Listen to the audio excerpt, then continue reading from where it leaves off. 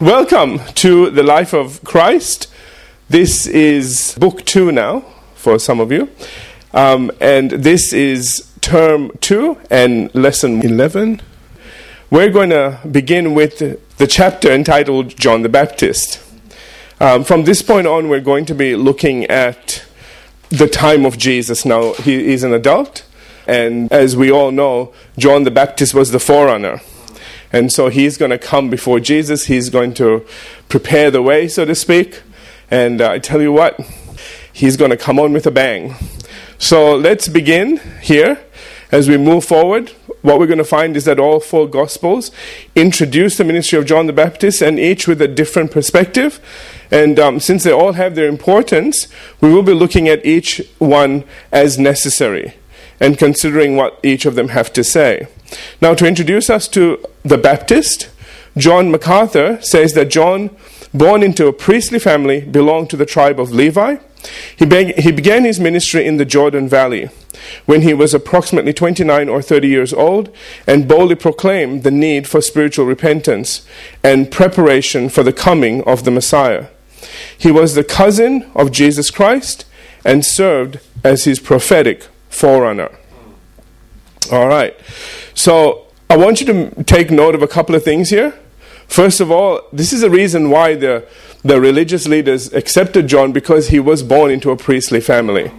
All right. So, and I know we've said this before, but let me just say this again. Some people are joining us at this point in time and would not have heard these comments. So that's one of the reasons they put up with him for so long and so much, because he was, boy, talk about a straight arrow. He was more like a straight spear, It's just, he didn't mince his words. When he said something, he said it. And it was said. Next thing I want you to notice where he began his ministry. It was in the Jordan Valley. All right. And notice his age. He was around 29 or 30 years old. Okay. And his message was repentance.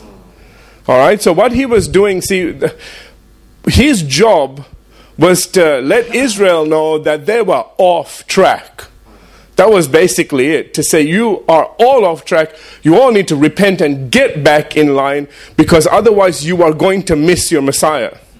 He is here, and it's only those people. Remember, Jesus said, those that have an ear, let him hear. Okay? Not everybody had an ear to hear. Do you understand? They were listening to words, but they weren't hearing what was being said. Okay? All right. And so his job was to bring Israel back. Remember, there was 400 years of silence. Okay? There was no prophet in the land for 400 years. That's a huge amount of time to go without God talking to you. Remember, these people are not born again. They can't get born again yet. And so there's no inner spiritual life. Do you understand? Everything is in the outside. And so it was a very difficult sort of situation. All right. So imagine preaching to people like that. Just saying. You'd have to just be this straight. All right. Also remember, he was the cousin of Jesus. John chapter 1. Let's begin there. John 1 and verse 6. And it says, there was a man sent from God whose name was John. The same came for a witness, to bear witness of the light, that all men through him, that's John, might believe. Now, R. Kent Hughes says in his commentary, there never has been anyone like John the Baptist. As he grew and matured, he began to take on the appearance of a prophet, wearing a camel hair coat, feeding on the wild honey and locusts of the land, and spending much time with God. A great man of God. And finally, he burst on the scene as the supreme witness of all history, for he knew who Jesus Christ was. Amen. Now, I want you to go back to John 1:6. Notice it says there are a couple of things. It says, there was a man sent from God. It was established that John the Baptist came from God. See, not all prophets came from God. There are some false ones as well. That's right. Amen. And Jesus is going to talk about some of those in the Gospels as we move on. But it was important that this point was made. that there was a man sent not from the Pharisees and the Sadducees and the council. Yeah. Do you understand? It said there was a man sent from God. That's huge. Amen? Yeah. That's the reason why he didn't care what the religious leaders thought about him. This wasn't a ballot and he got kind of voted into office or something. This man was sent from God. He didn't care about anybody. And so we need to understand it. And let me just share this with you as well. I'll probably share some of this later on. But let me do it right now. I feel led to. Whenever you listen to people, check that they're sent from God. If you want to say something, check that God said it to you. Okay, it's not just what you want to say to people in the name of God. Do you understand? You know, if you want to have any kind of credibility, you need to make sure that whatever is coming from you is coming from God.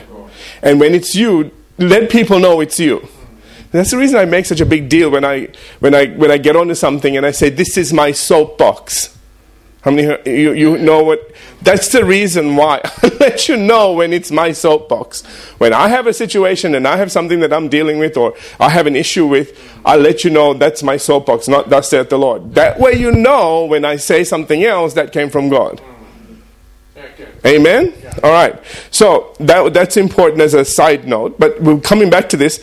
So notice he says there was a man sent from God whose name was John. And then it says why he was sent from God. The same came for a witness to bear witness of the light, that all men through him might believe. See, that was his purpose. He was to bear witness of the light so that people may not look at Jesus and go, oh, you're the Messiah, but they go, oh, we heard of you from John. We heard about you from John. We believe John. That's right. Do you understand? That's the deal. So he was meant to come and say, look at me, trust me. Everybody goes, we trust you. See that guy? That's the Messiah. Everybody go, you got to be kidding. But John, since you said it, okay. Are you getting the picture? Okay, I need you to understand this, all right? Because Jesus is going to turn up and they're not going to be so thrilled. They're going to go, can any good thing come from Nazareth? It's like, hey, dude, John talked about you. Oh, yeah, John, okay. Not that happens, but you understand what I'm saying. Okay, that's the relevance of all this, okay? Let's turn back over. And we're going to now continue on in Matthew chapter 3 and verse 1.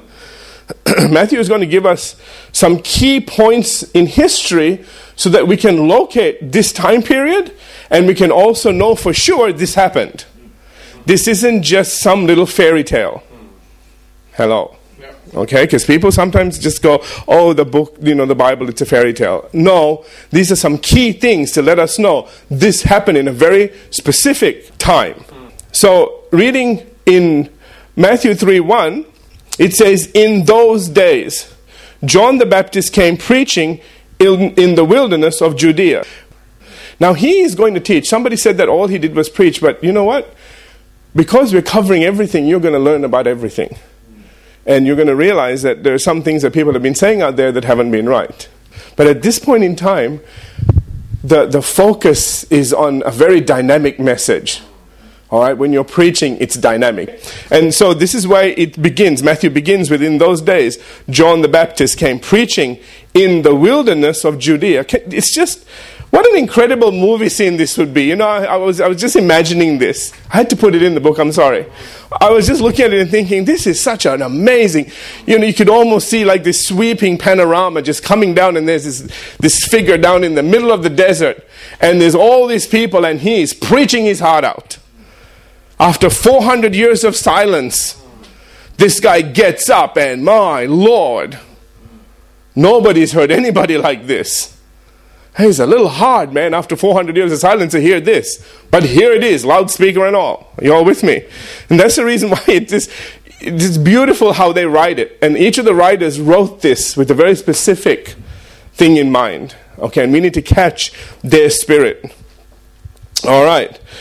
So, to understand what Matthew means by those days, we need to look at Luke's gospel here in Luke chapter 3, where Luke sets the scene for us. Now I'm going to just read this, okay? I'm not going to preach on this stuff. Let me just read it. Luke 3:1. Now in the 15th year of the reign of Tiberius Caesar, that's the emperor of Rome, Pontius Pilate, that's the 5th governor of Judea, Herod, or Herod Antipas, son of Herod the Great, this is the guy that met with the wise men and murdered all the children 2 years and under. He's now dead. Being tetrarch, or ruler of the province of Galilee, his brother Philip, or Herod Philip the second, another son of Herod the Great, tetrarch of Iturea, I think, and the region of Trachonitis, I think. Okay, that's somewhere in the north of Galilee. I'll try to say these names, but please forgive me. All right, so this is Lysanias, tetrarch of Abilene. Okay, this is the area of northwest of Damascus. And then we go to verse 2. It says, while Annas and Caiaphas were high priests, the word of God came to John, the son of Zacharias, in the wilderness. What Luke does is set the scene and says all of these people were ruling. The high priests were these two guys, and in the midst of all of this comes the word of God. Where? Not in a palace, not in a this is the whole point all of this is written for as well. Not in a palace, not in a temple, but in the wilderness. So while all this is going on, out in the middle of nowhere, something is going on. That's right. Can I just say this? What people think are important and what God thinks is important are two different things. Absolutely. We always look for some great person in some great place. Are you all with me? Yeah. We look for a religious leader. Well, we go and say, well, who's out there? Who's up in the muckety-muck in the religious world? Don't look there, because the guy probably isn't there. Because they're so far from God, they're not hearing God at all. God can't get through to any of them. Now, let me say something else too while I'm talking about this. This is one of the reasons why God seems to pull people out and start things. And it's one of the things that religious people get very upset with. Because religious people like order. That's right. They like everything to follow their little religious routine and their little religious whatevers. And somebody starts something over there, you go, why? Why are you starting over there? Why can't you come and become one of us? That's exactly why. I don't want to become one of you. I need to stay separate from you so that I can do what God tells me to do, not what your political agendas tell us to do. Yeah. Do you understand? And so, so while everybody's playing religious games, God says, forget about all of this, let's start over here. And so that's the reason why there's a lot of independent churches and so on and so forth that start up. Now, some are real fruit cakes and nut balls, all right? Don't get me wrong. Some do it because they don't want to be under authority for the wrong reason. Because they want their little kingdom and they want to do whatever they want to do without anybody telling them what to do. That's wrong. Okay? But there are others that will do this because they want to stay true to God. And they don't want somebody influencing what they're thinking, what they're ministering, and what they're doing, except God. And God alone. Are you all here? Okay. So watch out for both of those things. Okay, those that are led by God and fruit nut bars. Okay, both those will start up independent churches. I'm just telling you. All right, but notice also that God stays outside the religious system and the political system. Okay.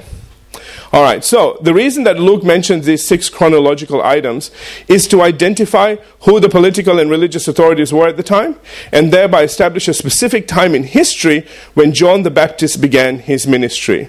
And that was approximately 27 to 29 AD. He begins with Tiberius Caesar because he was the emperor of Rome at the time, and then goes on to Pontius Pilate. Now, I had made some wrong statements about Pontius Pilate in some of the things I was preaching. I got him mixed up with Herod Antipas. Really sorry about that. For some reason, I had got these two mixed up and thought that it was Pontius Pilate that actually beheaded John. It wasn't him. It was Herod that actually beheaded John. So when Pontius Pilate was standing there and saying, I don't find anything wrong with this person, and we believe that he got saved, that all sits a lot better now as well. So forgive me for that. Okay. So again, we are told about Pontius Pilate, the governor of Judea, who is going to examine Jesus and find nothing wrong with him. Next is Herod Antipas, the ruler of Galilee, who will be responsible for beheading John the Baptist and mockingly examining Christ on the eve of his crucifixion.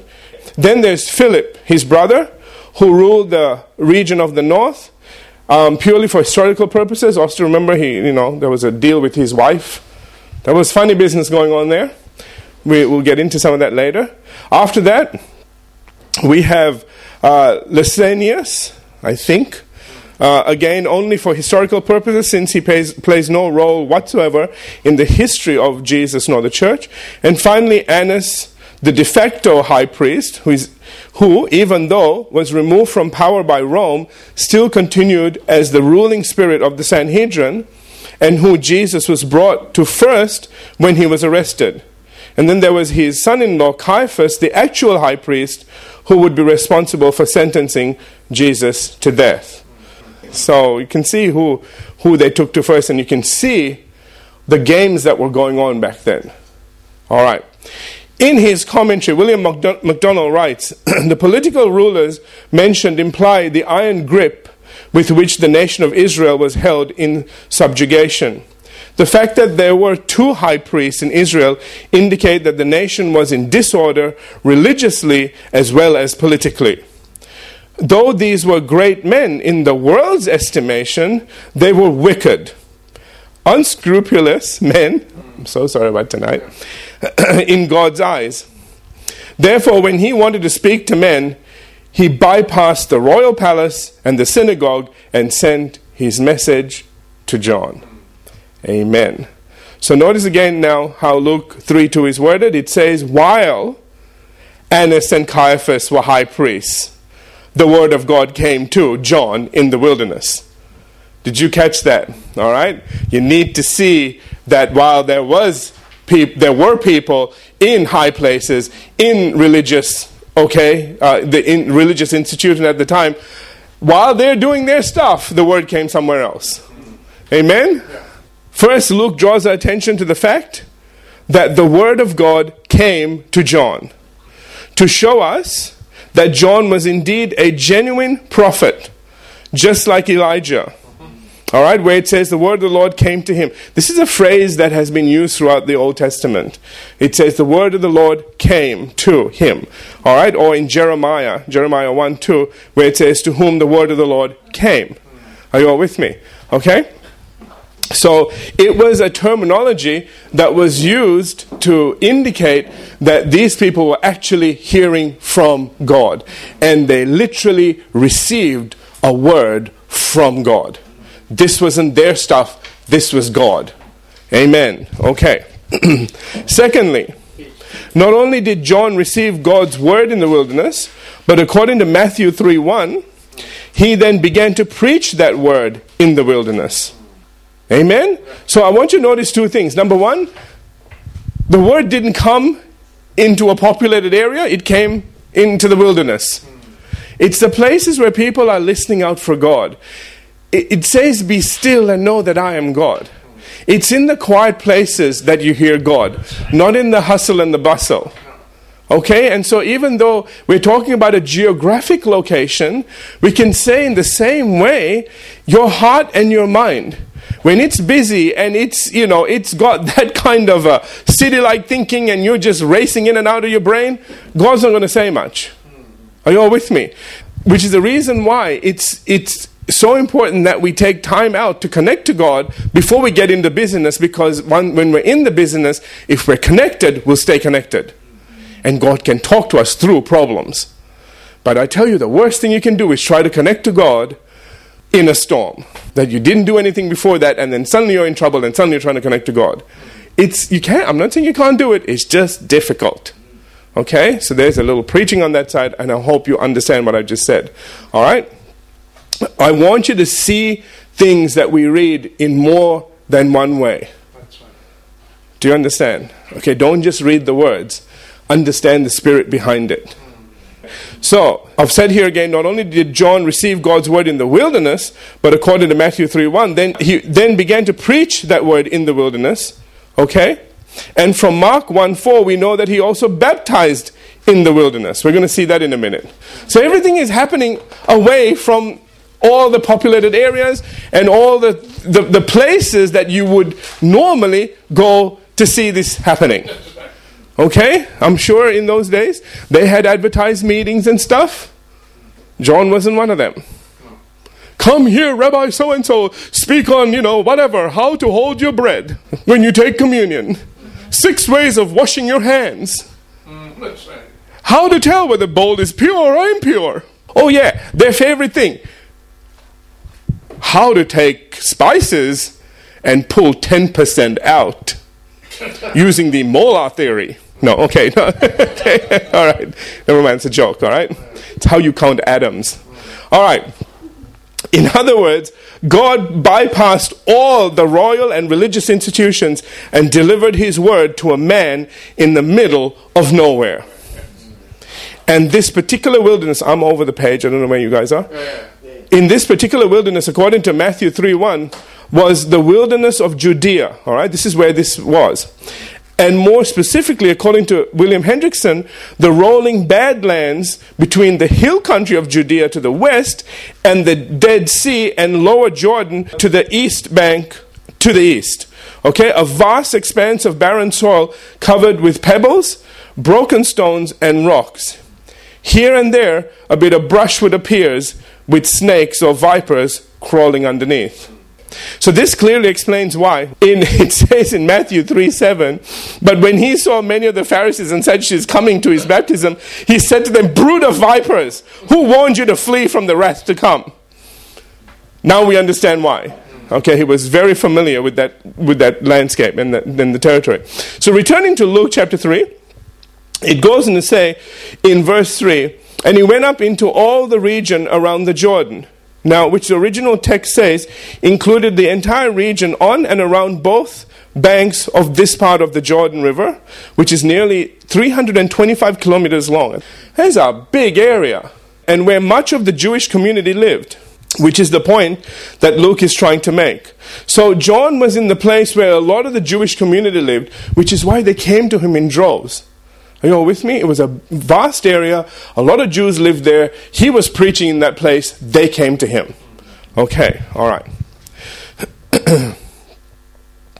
And again, the Jews needed to repent. So that's why it says they're preaching a baptism of repentance. All right? With a view to a radical change of mind and heart that leads to a complete turnabout of life. That's what John is after. For the remission, or literally sending away, of sins. Now Matthew 3:2 adds, he says, saying, repent, for the kingdom of heaven is at hand. All right, so not only was he preaching a baptism of repentance, all right, for the remission of sins, but he also said, repent, for the kingdom of heaven is at hand. So he's letting them know the king is here and the kingdom has come. Amen. All right, now this is what I'm going to do. When we have two scriptures that give us information, I will use one scripture as a baseline, and then I'll add all the other scriptures onto it to let you know all the additional bits of information that were included that was not in this particular verse. So you are going to get the information from all four Gospels in what we're doing. We won't miss anything. That's why the book is so thick. Anyway, they're there for reasons. Everything is there for a reason. We miss something, we're going to miss it. William MacDonald says that John was a true prophet and embodied conscience, crying out against sin and calling for spiritual renewal. Did you see those things? This is what a true prophet does, okay? He embodied conscience. Boy, I tell you what. You did something wrong. You knew. When you got around John, you felt guilty straight away. It's almost like he looked straight through you and go, I know. You go, I haven't said anything. But he goes, I know. I repent. Fine. Okay. All right. So crying out against sin and calling for spiritual renewal. Now, with regard to remission or the sending away of sins, William Hendrickson explains that such forgiveness means that these sins are sent away to a place from which they can never be recovered. Isn't that great news? Okay, God-fearing people in John's audience knew about the sin-laden goat that was sent into the wilderness. never to return. That's in Leviticus. I've given you the verses, 16:8 and 20 through 22. And the truth about Micah 7:19 says, you will cast all our sins into the depths of the sea.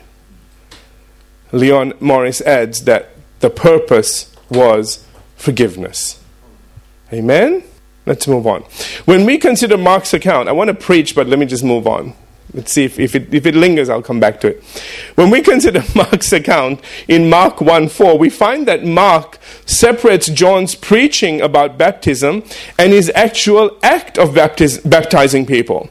All right? And says there, this is in Mark 1:4, John came baptizing in the wilderness, that's the act, and preaching a baptism of repentance for the remission of sins.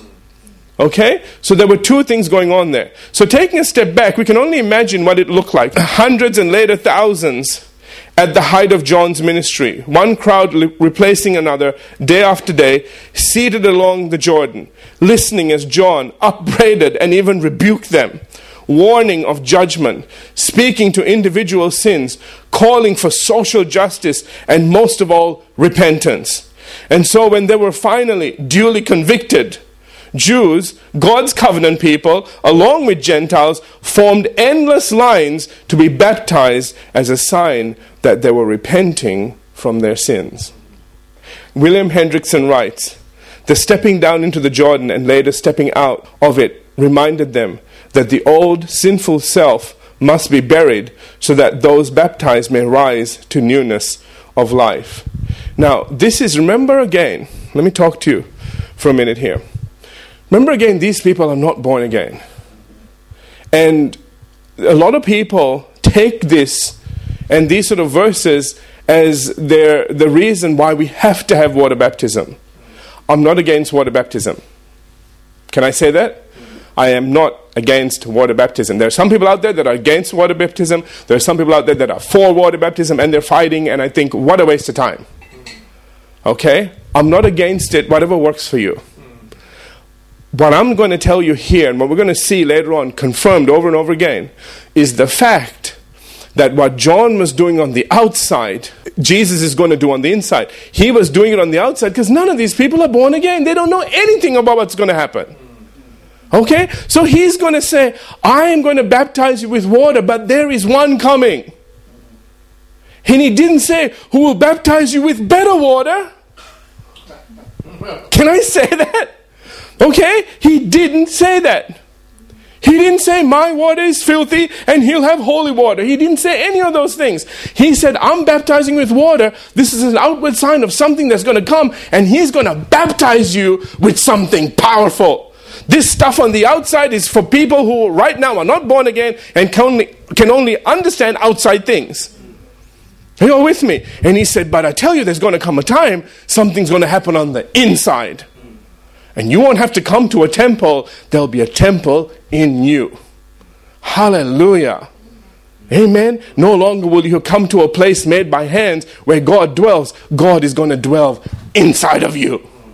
And then the devil will not be able to touch you. Well, it was not meant to anyway. That's why, I was sharing with my daughter something. We were talking about several things, and in the conversation something came up, and I said, there was this warlock very high up in the ranks who converted, became a Christian. And he said, as much as the stuff that they could do, which is extraordinary, they said they all know one thing. If the Christians ever woke up, they're in trouble. They said they have no idea the power that resides on the inside of them. Isn't that interesting? And it makes sense when, you hear stories like a Christian goes into, a coven, and the Christian doesn't get killed like the movies show. And the devil will never show this because he'll show his hand for what he really is. They would walk in and the whole thing would come to a halt. And they go, somebody is in here that's not meant to be in here. And they ask the person to leave because they couldn't do what they needed to do. They couldn't do what they wanted to do while the Christian was there. What does that tell us about your prayer life? The things that are going on is because we're not praying enough. And I'm not doing that as a condemnation, because there's no condemnation. But you understand, if you realize the power you have, my goodness, start praying. Pray over anything and everything. Okay, that's what Paul says. And we're going to look at that too. Okay. Because you do have power. And if you only knew that your prayer can go mess up months and even years and decades of work the devil does. In one instant of time. Amen? I think we'll be the most prayingest dudes and dudettes ever on this planet. Anyway, back to this. That's why I'm here. Alright, I'm here to help you get there. Now, as to why this is so important at this particular moment in time, this is about the water baptism, is brought out in Matthew chapter 3 verses 1 and 2, where it says, "In those days John the Baptist came preaching in the wilderness of Judea, saying, 'Repent, for the kingdom of heaven,'" a term unique to Matthew's gospel, by the way, okay? That is the kingdom of heaven. All right, repent, for the kingdom of heaven is at hand. So they're saying you need to repent because the kingdom is at hand. It is on the verge. It is sort of here, okay? But it ain't here yet, but it's here. Do you all understand what I'm trying to say? Okay, the new birth was at hand. God's kingdom was about to come. Jesus' prayer, "Thy kingdom come, thy will be done on earth as it is in heaven," is about to take place. All right? It needed some teaching and it needed a death in order for the whole thing to work. All right. Leon Morris says, and we have to quit here. Leon Morris says that the kingdom is closely connected with the person of Jesus. And this is what is in mind with John's use of the expression. He is pointing to the truth that Jesus will shortly appear, and with him, the kingdom. Amen? And as to why this is so important will be dealt with when we get to Matthew chapter 4 and verse 17, when Jesus makes the exact same statement and says, "Repent, for the kingdom of heaven is at hand." They're both preaching the same thing. Amen? It is a key statement and goes on to introduce Christ's assignment and true purpose for coming to earth. All right, let's take a break. We'll come back and continue on from there.